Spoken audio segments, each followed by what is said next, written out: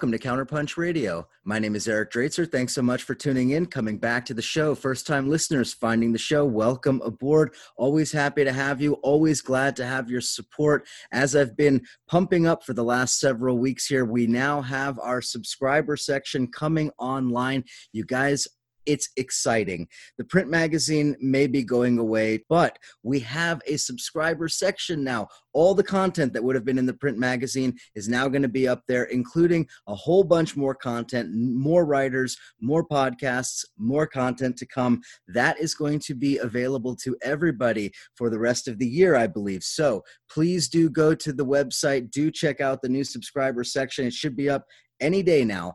Once that's up there, you're going to realize just how great it is to support Counterpunch and to support independent media on the left. It's so critical. We're going to be talking a lot about that this evening with my guests. But before we do, let me just introduce them and let's talk about some other filth and disgusting things happening in this world. I have Alex Koch and Walker Bragman with me. Alex and Walker are both journalists. Let's take them one at a time, shall we? Alex is an investigative reporter. He is with Sludge. He is with a whole bunch of places. He's been on this show before. I guess we could call him a friend of the show now. We'll see how he goes today. He is a co-host of the Gilded Age podcast. You can follow him on Twitter at Alex Koch. Walker is also a journalist. He is also the co-host of the Gilded Age podcast. He is also on Twitter. You should follow him there at Walker Bragman. These two gentlemen are the founders of the brand new app Opt Out, which we will be talking about this evening. Without further ado, Alex, Walker, welcome. Thanks for having us. Well, a lot to talk about. So let's start with the nasties first. Recently, in the last several hours, the news has been dominated by Agent Orange and his threats of delaying and or canceling the election. Who knows what that means? Who knows if this means anything? I just want to get your initial takes on this. What are we looking at here? Trial balloon, real statement, real sentiment, prepping his base, some combination of all of those? Alex, Walker, you got the floor. Yeah, I mean, so first of all, I think there's a tendency that people have, even now, 4 years into this fucking presidency, to say, oh, he's just joking, or, Trump can't possibly do that. Like, it's Congress that can change the date of the election. Well, yeah, Congress is the only body that, or entity that can actually change the date of the general election. However, we've seen under the Trump presidency, pretty clearly that institutional norms don't really matter anymore, and Trump has been able to do all kinds of things, including sicking a fascist sort of doom squad on Portland and some other cities without congressional approval. So I guess I would say, kind of like larger scale, we should probably take this seriously and not just kind of assume that because Congress can't do this, Congress has to enact it, then it won't happen. However, it does sound like the Republican senators who were interviewed, in some of the media, are saying, like, this is not going to happen. I mean, we can't. This has never happened in the entire history of the United States. Like, even through wars, it's never happened. Yeah, I don't really have much to add to that. I think I think you pretty much nailed it. Like, of course we should take it seriously, but he's. I mean, I think this is also just okay. One thing to add. This is a sign, I think, that the president is in trouble. But of course, who knows what the hell is going to happen in November? I guess the question I would ask to either one of you, maybe Walker first, is when Trump makes a statement like this, is the let's call it the textual statement the real statement, or is it all subtext? I mean, that's really the question here. Is this purely dog whistle politics and rattling the base, having nothing to do with whether or not he believes in the validity of the election? I mean, when I saw the statement, when I saw the tweet, it was like, okay, so many people had this on their 2020 bingo card. Like, this is something that people have been saying he's going to do for a long time. It was predictable, but also, like, it felt a little like trolling. And I mean, I feel like Trump, if he loses the election, which seems likely, but I mean, his opponent is Joe Biden, so you never know what's going to happen. But I feel like Trump wants to keep some level of public support for whatever project or whatever grift he may end up in next. So I feel like that's sort of what it is. I don't know. It does. I mean, look, it does depend on the Republican Party, like how serious this statement is, because a president without support from his own party is pretty vulnerable, especially a president without any support in Congress or the Senate. But he does. There are these militia groups. He's got a lot of loyalty from a lot of people out there who are, sort of wacky people, and it's dangerous. I mean, if anything, this is another statement that he's made that will result in violence.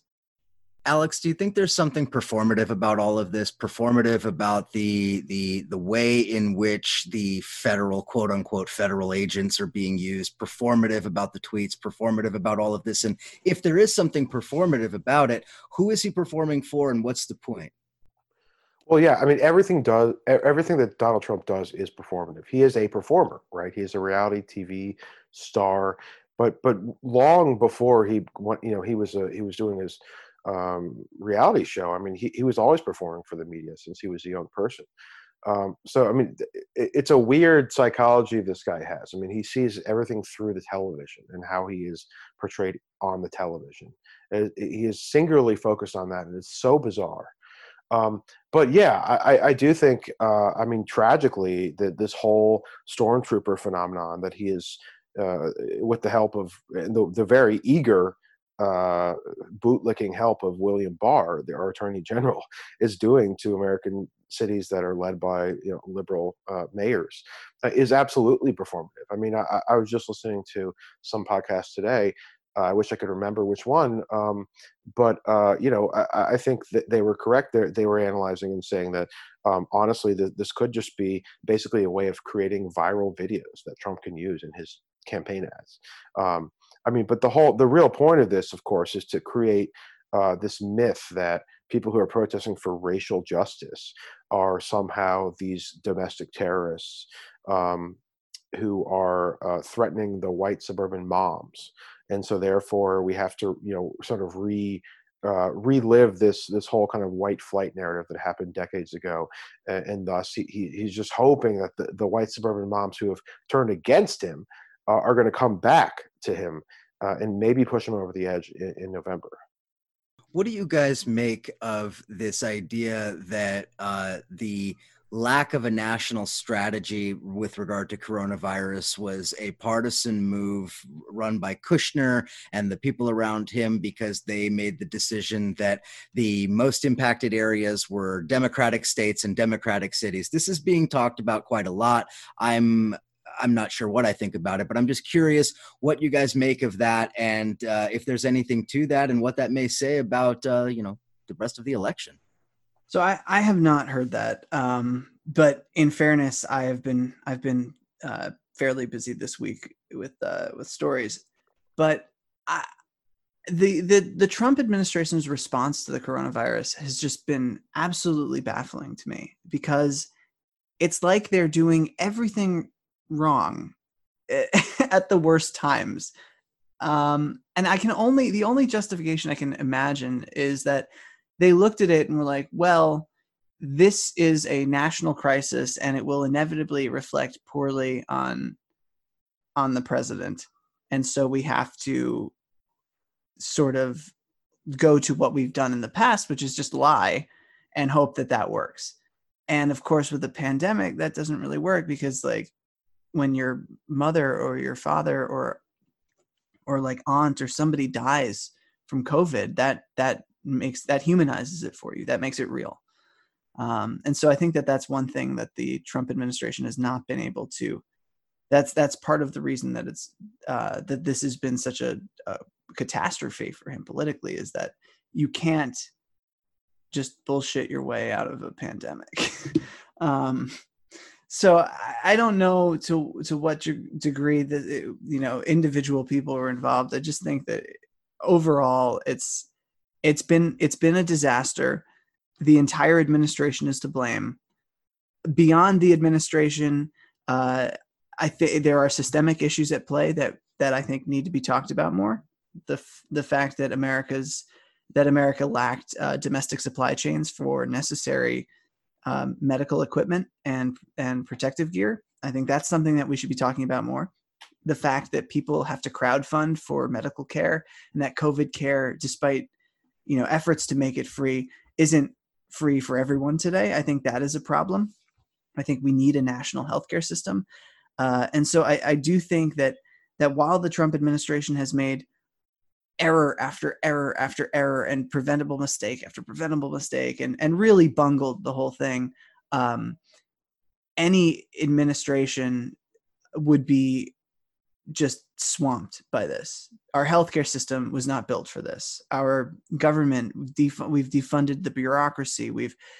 The mantra of the last 40 years or since Reagan has been, big government is bad and redundancy is bad, and an efficient economy is one that doesn't have any redundancy. And now we're seeing that all of it was nonsense and just poorly equipped to handle something like this.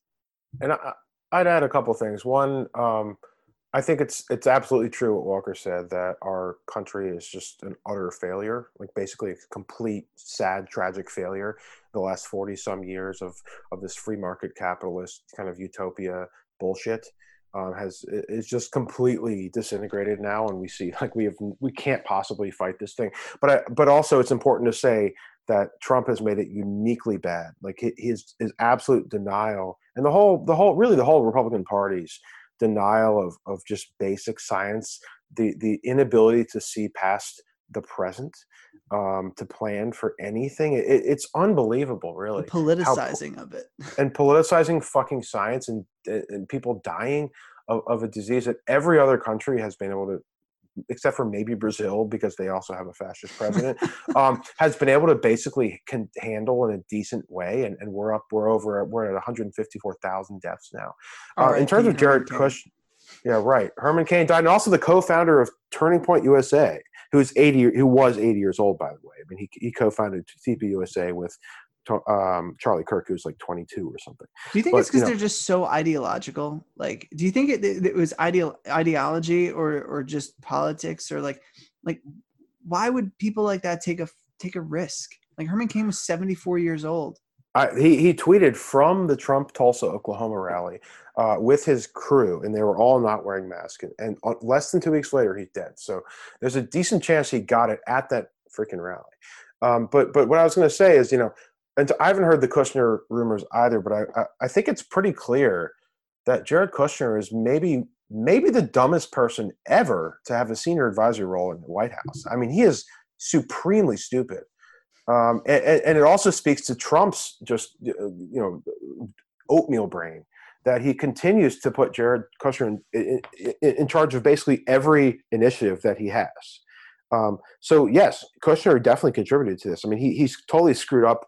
Wasn't it the national stockpile? Like he just completely fucked that up, and he didn't give out these important PPE and other ventilators and everything that they were storing for this exact kind of crisis. And he said that they weren't for the states. It's like, well, if we are a country of states, if it's not for the states, who is it for? I mean, it's crazy. But can we just acknowledge like how bad does how bought off, how corrupt, how groupthink, worm brain do you have to be in this crisis to not get behind something so simple as monthly adjusted, automatically adjusted relief checks? How like why? I do not understand. I really do not understand and that's not just the Republicans either. That's the Democrats too. Like, people need relief. They need rent. They need a rent freeze. They need, we should be delivering masks and supplies to people. How hard is that? Because this is class war. It's open class warfare. These people, listen, the people who are supporting Trump, who are really, carrying him, are not the people who need the $600 checks. They're business owners. They're petit bourgeois. They are well off. They're doing fine for themselves. They don't want to see greedy, poor people picking free money as opposed to working jobs, doing their hair and servicing their cars. So here's the thing. I want to push back on that just a little bit, because if you are not a millionaire in this country, then this will benefit you. You need this. And we tend to, and maybe this is just where having grown up in a place that becomes that is it's a resort town. It becomes very wealthy in the summers. I grew up in East Hampton, which, the Hamptons, and wealth as it's often talked about in media is not wealth, real wealth. The wealth that the wealth that controls the country, that is so much bigger than people realize. We have class divisions. We have people who are focused on class divisions under assets worth $1 million, and that is so pointless because those people are not.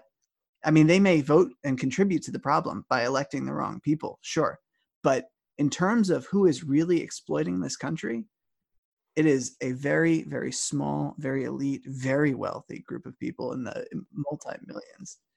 Well, of course it is. Of course it is, Walker. But I mean, who do you think is refinancing their homes right now? Who do you think is pulling tens of thousands of dollars of equity out of their single family homes and refinancing and putting it into their college accounts and whatever? Who do you think is doing that? It's not the billionaires. They don't give a fuck about any of those things. It's regular people who make 100,000, 112,000, 120,000 in their household or whatever. Those are the people that are actually supporting Trump to a large extent. That's where his real base of support is. That's where it's always been. And those people do not necessarily need the $600. They would like it. They would like $600, but they're not going to throw away their deeply held ideological reactionary politics over a $600 check. That's what this is coming down to. And McConnell knows that. But if you see the water rising around you, I mean, if a lot of these, you might not be suffering. You might not be there yet. You might be in what's left of the middle class, or in the upper middle class, which is, I think, what's left of the middle class today. You might not be suffering, but if you see the water rising around you, you do get more protective of your stuff, of what you have, or and I think that's what we're seeing a lot of today. I agree. I think Alex, the comment you made a few minutes ago, though, is right. This complete myopia, inability to see even beyond their own noses. And I think that, Walker, I think you have a good point, but to kind of respond to that, I do think there is a sort of a complete lack of foresight, complete lack of ability to see even a couple of years ahead, let alone, a couple of decades. And I think that is about as American as apple pie. Well, yeah. I don't disagree there. Like it really is to me. I mean, what I think I've kind of fully come around to in the last couple of years, and definitely during the COVID crisis and everything, is that it really is all about capitalism. Capitalism is what defines America, and capitalism is what makes these people think about short-term gains and not long-term prosperity, much less, of course, just shared prosperity, right? So I mean, it's just kind of everything is laid bare now. And if you actually care to analyze honestly what's going on, you'll realize that capitalism is the problem. And if not, then you're just going to stay in your little bubble. And I think I would say, Eric, I think you're right about that. I mean, the billionaires are the ones who are, of course, dictating who are the most powerful in terms of helping elect people, and also dictating, the two main parties' policies. But I mean, I think those aren't in number. Those are not the people who are supporting Trump. I mean, it is a lot of these. Let's say someone has a couple tanning salons, right? Like a little chain of tanning salons.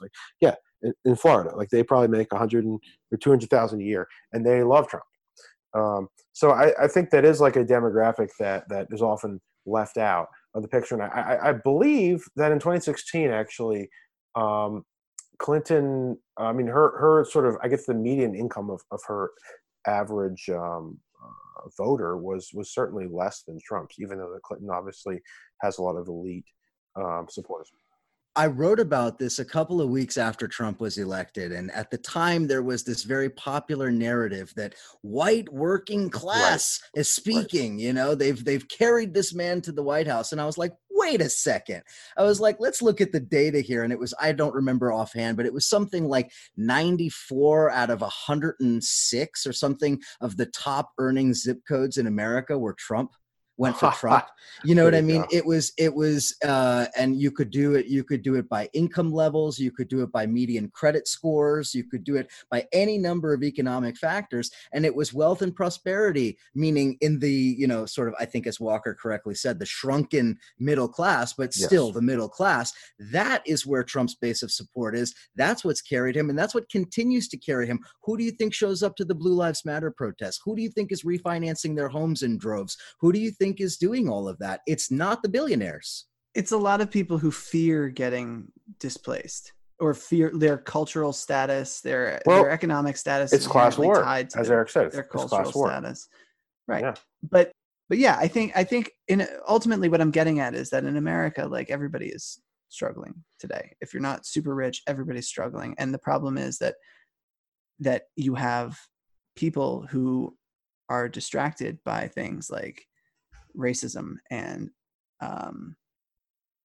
they get suckered in and don't willingly and don't recognize their solidarity with other people. And I think that's a huge problem. But yeah, as you said, Eric, it is fucking class war. It's open class war, and it's being waged against everybody. Absolutely. And the war of all against all is not just a class war, it's also a culture war. And Trump is waging culture war. This we all understand. And I think the issue of the monuments is one of the prime examples of how Trump is instrumentalized and weaponized culture war in a way that even the Republicans before him never did. And so with that in mind, Alex, I just wanted to touch on a recent piece of yours. You had written about some of the dark money connections. Dark money is probably not the right term, but some of the nefarious funders behind some of this movement, and the connection between the American Legislative Exchange Council, ALEC, and the Trump Monument AstroTurf movement, I guess we could call it. Can you tell us a little bit about some of those connections and just remind some of our listeners what ALEC is and why it's important? Sure. So I wrote this with Don Wiener, another reporter for the Center for Media and Democracy, exposed by CMD.org. And Don took the lead on this one, but we wrote about how ALEC, which is the American Legislative Exchange Council, it is basically a corporate bill mill for state legislators who are very corporate friendly. So what ALEC does is it has these regular meetings. The last one was actually virtual, of course, because of COVID. But in general, there are these meetings between basically corporate lobbyists and conservative members of state legislatures, and they work together to write these model bills that then the legislators take back to their states and they propose, and they often get passed. And I mean, ALEC, like I said, is a corporate bill mill. So the main objective really is to deregulate the states and to help just do anything they can to increase corporate profits. So my organization, CMD, ALEC is one of the main entities that we cover, in addition to the Koch network, and ALEC is part of the Koch network because Charles Koch, through his family foundations, gives money to ALEC and all these other groups. So in terms of the monuments, ALEC didn't itself sign on to Trump's executive order on monuments, which essentially was the excuse, I guess, I don't even know if that's the right word, but was kind of the foundation for these federal stormtroopers who are now going into cities and gassing moms and whoever they can find and going in unmarked vehicles and abducting people. This is what the the executive director of ALEC, named Lisa Nelson, she signed a letter in strong support of Trump's executive order on the monuments. It really kind of brings up a lot of different issues. Like, one, the idea that Trump did an executive order essentially that is castigating people who are opposed to monuments to white supremacy, monuments to the Confederacy. It's a pretty obviously racist order. So Lisa Nelson happily signed on to that. And while ALEC didn't, she is the top person. She is the figurehead of ALEC. It's pretty obvious. I don't think she would have done it if it wasn't kind of, something that ALEC was uncomfortable with. And then, of course, there's the sort of second dimension, which is what the order is used for, which is these stormtroopers. I'm not aware of anything that Alec has said since this order was kind of proven to be the excuse for these stormtroopers. But I'd be pretty surprised if they're not happy about what's going on in Portland. And now it sounds like it's going to happen in Chicago and Milwaukee and several other upper Midwestern state capitals. I'd like to just ask the question, and I know we got to go to a break here in a second, but let me just ask the question to you, Alex, certainly open to Walker as well. Like, what is a corporate bill mill whose niche in this world is really in the shadows of the legislative, the bowels of the legislative metropolis? What are they doing getting involved in what amounts to a culture war issue here? I mean, help us to understand the connection, because I've kind of thought of Alec as sort of this mechanism by which, corporate polluters and various types get to write legislation. I didn't think of Alec as sort of the voice of Christian conservatism. Mm-hmm. Well, yeah, and that's a great question, Eric, because Alec has tried to stay out of these culture war things because they are notoriously for working with the NRA to produce a model bill that's known as the Stand Your Ground law. They worked on this in the around 2005 or 6, and then in 2012, when George Zimmerman murdered the unarmed black teenager Trayvon Martin, and he was exonerated of murder or of manslaughter of anything because of Florida's Stand Your Ground law, which was based on the model bill of Alec. A lot of corporations that were, accredited members of Alec pulled out. They couldn't associate their brand with the group that produced legislation that let Zimmerman off, right? And so they thought, okay, yeah, let's just stick to promoting fracking and all these other awful things, but we're going to stay out of kind of racist policing issues and culture war stuff. But I think under Trump they must, and this is just my personal analysis, but I mean, I haven't seen. I mean, there's nothing stating like why the shift, right? I mean, they disbanded the sort of their internal task force that had created the Stand Your Ground law and some other similar legislation. So, I mean, I think it's really just under Trump, to me, they feel more emboldened to kind of go back to that. Because, I mean, look, the entire Republican Party now is defined by racism. I mean, if you look at their policies, they are. You mean now? The Republican Party has been defined by race. This is something that I think gets lost in the Trump era. That like everybody's like, oh my God, it's so bad today. It was fucking bad under Nixon. It was bad under Reagan. But right. Of course, of course. Reagan launched his campaign in Neshoba County, where 3 civil rights workers were killed. Yeah, and that was on states' purpose. rights speech. Like, for of sure. course, but I'm saying like there is and unfortunately a lot of people fall for it. Like the sort of Bush era Republican Party basically just kind of pretended that it wasn't racist, even though he had a lot of people on his staff who had been part of these previous administrations and their campaigns that were like explicitly racist. But yeah, I mean, like the Democratic Party for a long time was racist too, and like to some degree still is. So it's just to say that I think under Trump it's like, let's say the quiet part loud. That is what I'm saying. And so Alec is empowered. It's going back to the pre-Lee Atwater Republican Party. Yeah, like right before him or something. So they're saying the quiet part loud now, and I think that's kind of what it is. Right. And I mean, this gets back to what we were saying earlier about like, why Trump, or what we were talking about earlier about Trump's demographics, like why it sort of skews to this, upper echelon of white people. I shouldn't have said earlier that Trump has no black support. He does have black supporters, but generally it's like 5% maybe. I mean, generally speaking, that's not statistically significant. Right. The Republican Party has statistically has very low support from people who are not white, and that does skew their demographics. But overall, it is sort of a culture a culture war. You appeal to the white people who feel like they're getting disenfranchised or being displaced, or all of a sudden now we're talking about Black lives, and what I feel threatened by that, and so you can sort of distract people from the larger economic. You've got your hand in their pocket, but they don't notice that so much because they're busy looking over at a Black family and how, wait, they're getting assistance from the federal government, how dare you, or not realizing.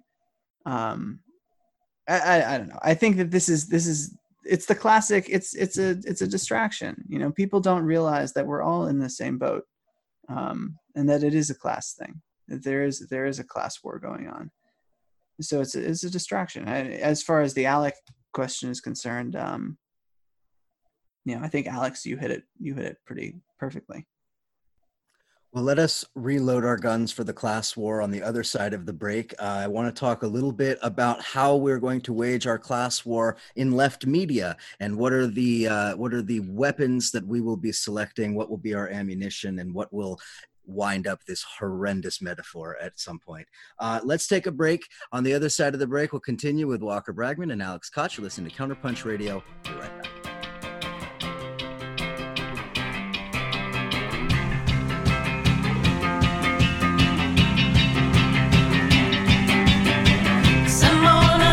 Down by the lake and back with him, she dreamed one night. She was riding naked through the silent streets to try and expiate the heavy burden borne by the ruined victims and the subsidy of the thieving bankers. Simone on the beach down by the lake and back with him, she dreamed one night.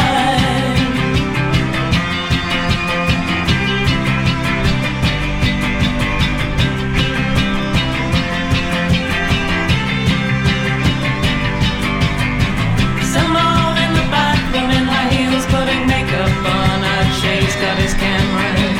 She was running naked through the silent streets down by the lake. Simone says that's okay. Did they drink at the hideout back in 1947? The house under the highway in bed with him has contained a touch robot.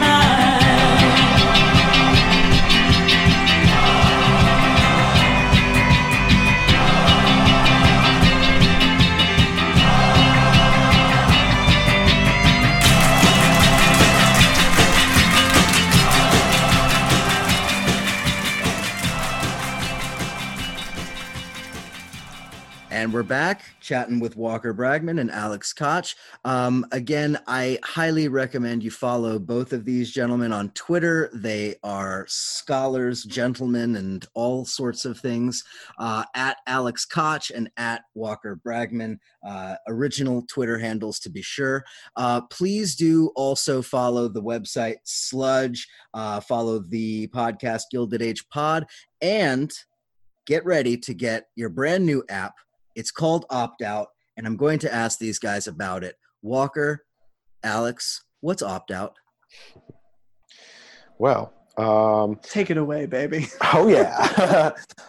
So this is an app that's in development, and essentially it is going to be a way for people to completely bypass corporate media narratives, and also bypass the hysteria of Twitter and Facebook and other social media platforms, and get their news from 100% independent media producers. So we are going to have an app populated by really excellent investigative reporting from nonprofit outlets. We're going to have podcasts that are funded by listeners on Patreon, for example. We're going to have newsletters from Substack. We're going to have we already have 41 plus partners, including more established outlets like Jacobin, Sludge, Popula, Counterpunch, of course, and podcasts like this very podcast, Counterpunch Radio, Struggle Session, Reply Guys, a lot of great independent producers of content who are essentially, and what Walker and I think is that, independent media is really the best way to actually get the truth. We are seeing that the corporate media, the mainstream media platforms, whether they are CNN or MSNBC or the New York Times or Washington Post, have trouble actually literally describing what is happening. The New York Times cannot call Donald Trump a racist after 5 or 6 years of this stuff. I mean, when are we just going to stop reading that stuff and actually, go to reporting and opinion and podcasts and YouTube videos that actually are willing to really just actually say how things are? So Walker, help me to understand, because I'm gonna want to get into the genesis of this, where this came from, the idea, and so forth. But before we do that, just how does it work? Let us in a little bit on the mechanics of this app. So we are still developing it, so that it's subject to change. But generally speaking, we want to curate sort of a day at a glance for you, like you have with Apple News or whatever. You know how everybody says like, oh well, I when I want to know what's going on, I look at the New York Times, or I go to blah blah blah. I look at like CNN, MSNBC. A big part of that is that those are outlets that have the resources to cover a wide range of stories and deliver them to their readers, so you can see what's happening in the world, in Yemen, in Iraq. Well, maybe not Yemen. They don't cover Yemen very much, but you can see what's happening abroad. You can see what's happening domestically, and even locally. You can sometimes get local stories. Independent outlets don't have those resources. They may do better reporting, and in many cases, I think they do. They do harder hitting reporting, but because they don't have the resources to cover that range of material, they're still not everybody's go-to stop for their daily news. So what we decided to do is bring a bunch of outlets together under one roof, so we really can cover a range of stories and give people the same sort of customized news experience that they would get from corporate media, but maybe the stories are better reported, maybe they're more accurate, maybe they're harder hitting, maybe they're stories that you wouldn't normally see. So that's I hope I answered your question. And you did, but I just not trying to corner anybody here, but I just want to help people to understand what this actually will do for them. How is it different from, say, a feed aggregator? So first of all, a lot of there's corporate media apps that we are hoping to transplant for some people, and that is because these apps depend on viral stories, right? I mean, whether it's Apple News or it's Facebook or Twitter, they're going to put the top hits up at the top of your feed, and it's kind of this self-perpetuating cycle where there's a couple stories that are going big, and then they just put them at the top, and they continue to get more likes and more comments, and et cetera, because they're at the top, and people don't have a long attention span. So what we're going to do is hand curate the stories from major outlets, from very small fledgling outlets, from big podcasts to very emerging podcasts, right? We're going to put all that in a feed for you. It's not just Walker and me. I mean, we really hope to have a big staff and have editors who have expertise in all kind of categories, geographic regions, etc. So instead of this sort of algorithmic approach that essentially every media app that I've seen has, and certainly the social media platforms have, we're going to actually think about having a fair and balanced a selection of independent media for consumers. Is there right-wing media on here? Nope. That's unacceptable. I'm sorry. We're just not. That's unacceptable. Like right-wing media is propaganda, and we're not going to do propaganda. So. Right, but we're also not going to do, you know, liberal propaganda either. Ooh. So No. we I don't want to name anybody, but we did get an application from a think tank tied outlet that we declined. Yeah, I mean, we're picky, right? We're picky. We're a little picky. It's okay. Like we want. You're pickier than I am. Maybe, I don't know.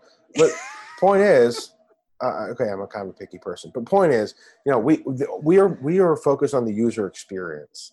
We're gonna have no ads, right? You know, and we have no corporate overlords. And the best part is that We'll be totally transparent. And we're totally transparent. We're going to be a 501c3 nonprofit. We have to file tax records every year. But I think the best thing is that every outlet that we feature is also the same way. They're also independent. They have no corporate ownership. They have no conflicts of interest. And I think that's what people need right now. We're living in the age of like fake news and these sort of media giants that are not really meeting the moment and not really kind of realizing what a kind of catastrophic time we're in. And we're also in a phase where people are staying home a lot and they're online a lot, and they want, like, this is a good time for us to do this project. We've also talked about having like a feature in the app so people can give money directly to the outlets that we feature and the journalists. And we want to allow people to follow individual journalists that they like, sort of like so you'll have your personalized feed, but you'll also have the one that we curate for you, so you don't get locked in a bubble. But it's also not going to be, as Alex said, it's not going to be like an algorithmically driven what's the most salacious hot story of the day. It'll be like, what do you need to know to have a balanced news day? Yeah, and that's an important point. Sorry, Eric, just 1 second. That's an important point. I think I've not seen an app, and I've looked at a lot of media apps and kind of doing my sort of background research. I have not seen an app that has profiles for the authors, for the podcast hosts, for the individual producers of this content. And so we're both journalists, right? And Eric, you're a journalist. I mean, we understand it's a tough industry, and we want to support the individual people who make it, right? I mean, we believe in, you know, kind of working together. And so we want to support the individual producers of this content. So we're going to have profiles for everybody, and we're going to have links to their, you know, if they have a Patreon, if they have a Substack, if they have a PayPal, it doesn't matter. We're going to try to push our users to support them individually. I am tired of seeing journalists in my Twitter feed who are like, I don't have money. I need money for like rent. Please help me out. Like people who do good work, people who do necessary reporting, like that shouldn't be the industry. And we don't have any illusion. Like, this is not going to save the industry of journalism. There are much deeper problems. Government is probably going to have to start shelling out some money so that the industry can live, that we can have journalism. And it's not just all bought up by a handful of billionaires or private equity firms that load up the outlets with debt and then sell them for parts. Like, we need a bigger solution. But in the meantime, we can do this. And maybe that helps out. Maybe that helps individual journalists. Maybe that helps independent outlets. Maybe it just gets people more exposure. You know, that's our goal. Alex, I want to ask you this question. What would things have been like in 2016 and since if we would have had opt-out? I mean, I don't want to like kind of, you know, overshoot or sort of like Walker was saying, like claim that, you know, our concept is going to drastically transform. No, but I mean to say, what space would it have filled? A space that, say, maybe isn't being filled currently or whatever. In other words, it seems like you're creating a product that is in some ways, as you've said, kind of tailored to this moment or responding to the moment that we're living through. And I guess my question is, what would it have been like if we had it 4 years ago, if we had a tool, if not this one, something similar? I mean, I think it's the same now, frankly, as it would have been in 2016. Like, we need independent media, and if there's a way that we can not only deliver independent media to more people who are sort of tethered to their phones and the native apps that are on those phones, which generally speaking is either Apple News or Google News. If we can provide an alternative where people can have kind of unvarnished,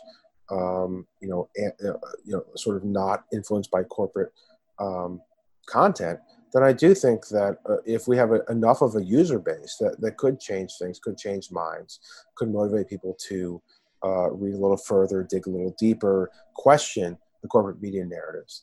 But we're a long way away from that happening. I mean, we're just seeing now that the Democratic National Committee is doing all these kind of votes on its platform, and it's just miserable vote after miserable vote. I mean, against everything that should be happening, like legalizing marijuana, Medicare for all, fucking even banning like corporate PACs and stuff. I mean, it just happened tonight. It's amazing. It's a train wreck. Yeah, we're just stuck in this. We're just stuck in this never-ending cycle of these two parties, and I will say one of which is just way more evil than the other. However, they are both tied to corporate interests, and they're because of the corporate media and the access journalists that populate corporate media. They are kind of controlling our narratives, and most people don't have the time to sift through all the different sources and say, oh, well, is this one credible or not?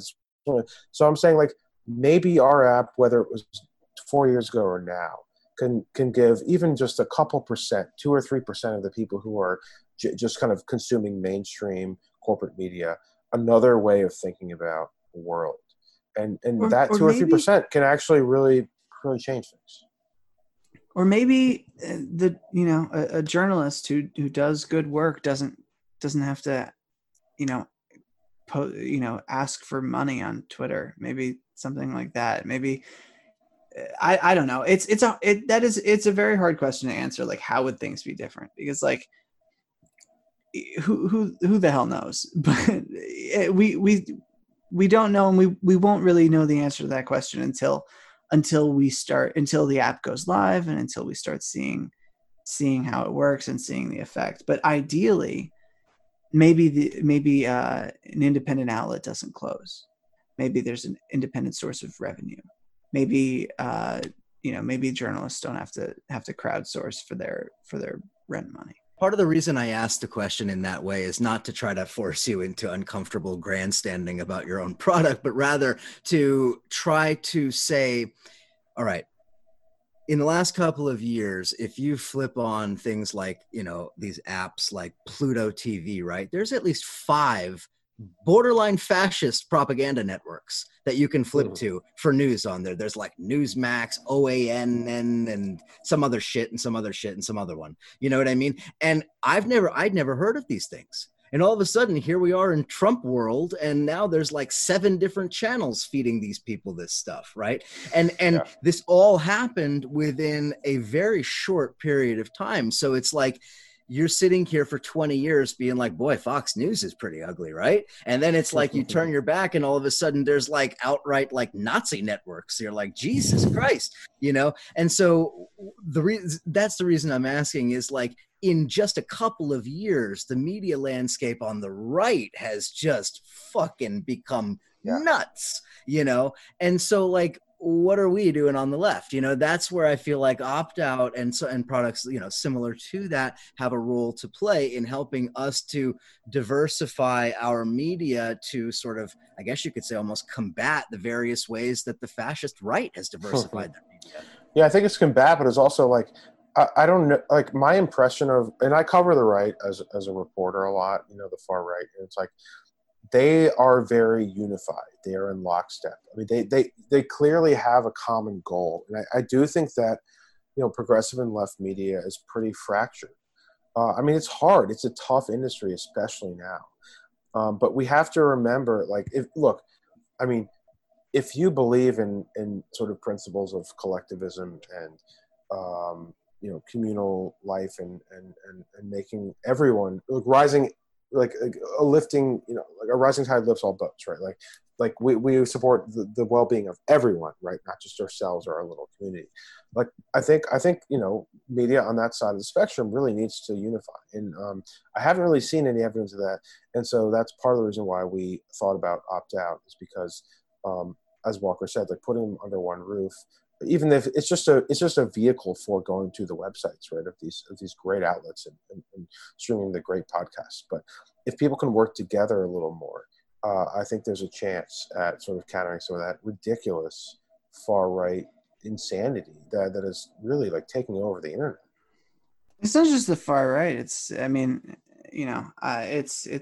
corporate media as well. There's unity of messaging among more established, more centrist outlets For too. sure.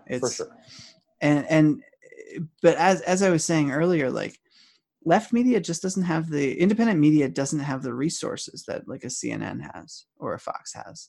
So, I have a subscription to the New York Times and the Washington Post, because just for like stories just to see what's going on, because they can just cover more.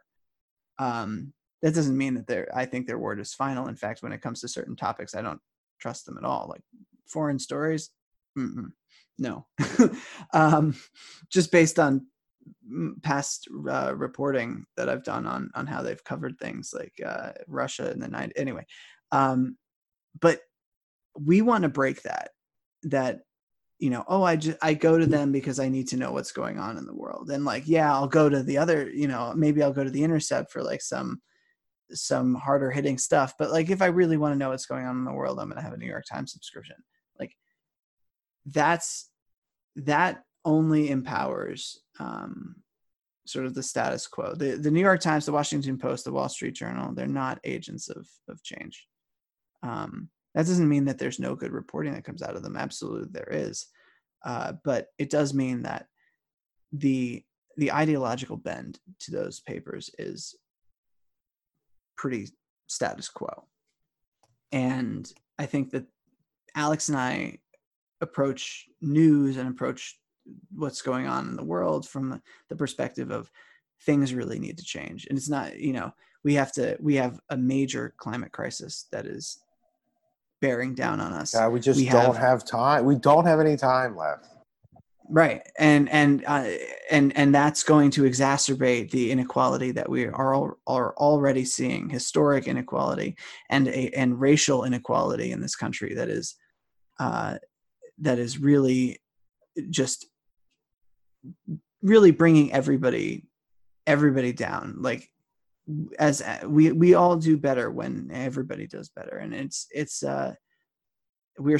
so divided, and we can't focus on the larger issues that really affect us all. We have a healthcare crisis. We have, you name it, we've got it. And we need media front and center that recognizes those problems, that talks about them in a way that is digestible and also intersectional, and brings people to a greater understanding and contextualizes. And we don't see that from corporate media, and we certainly don't see it from far right media. And I say that as somebody who has gone on Newsmax television to argue with right-wing people. It's not, you cannot get a full contextualized understanding of an issue from sound bites. You can't get it from certain outlets. So yeah.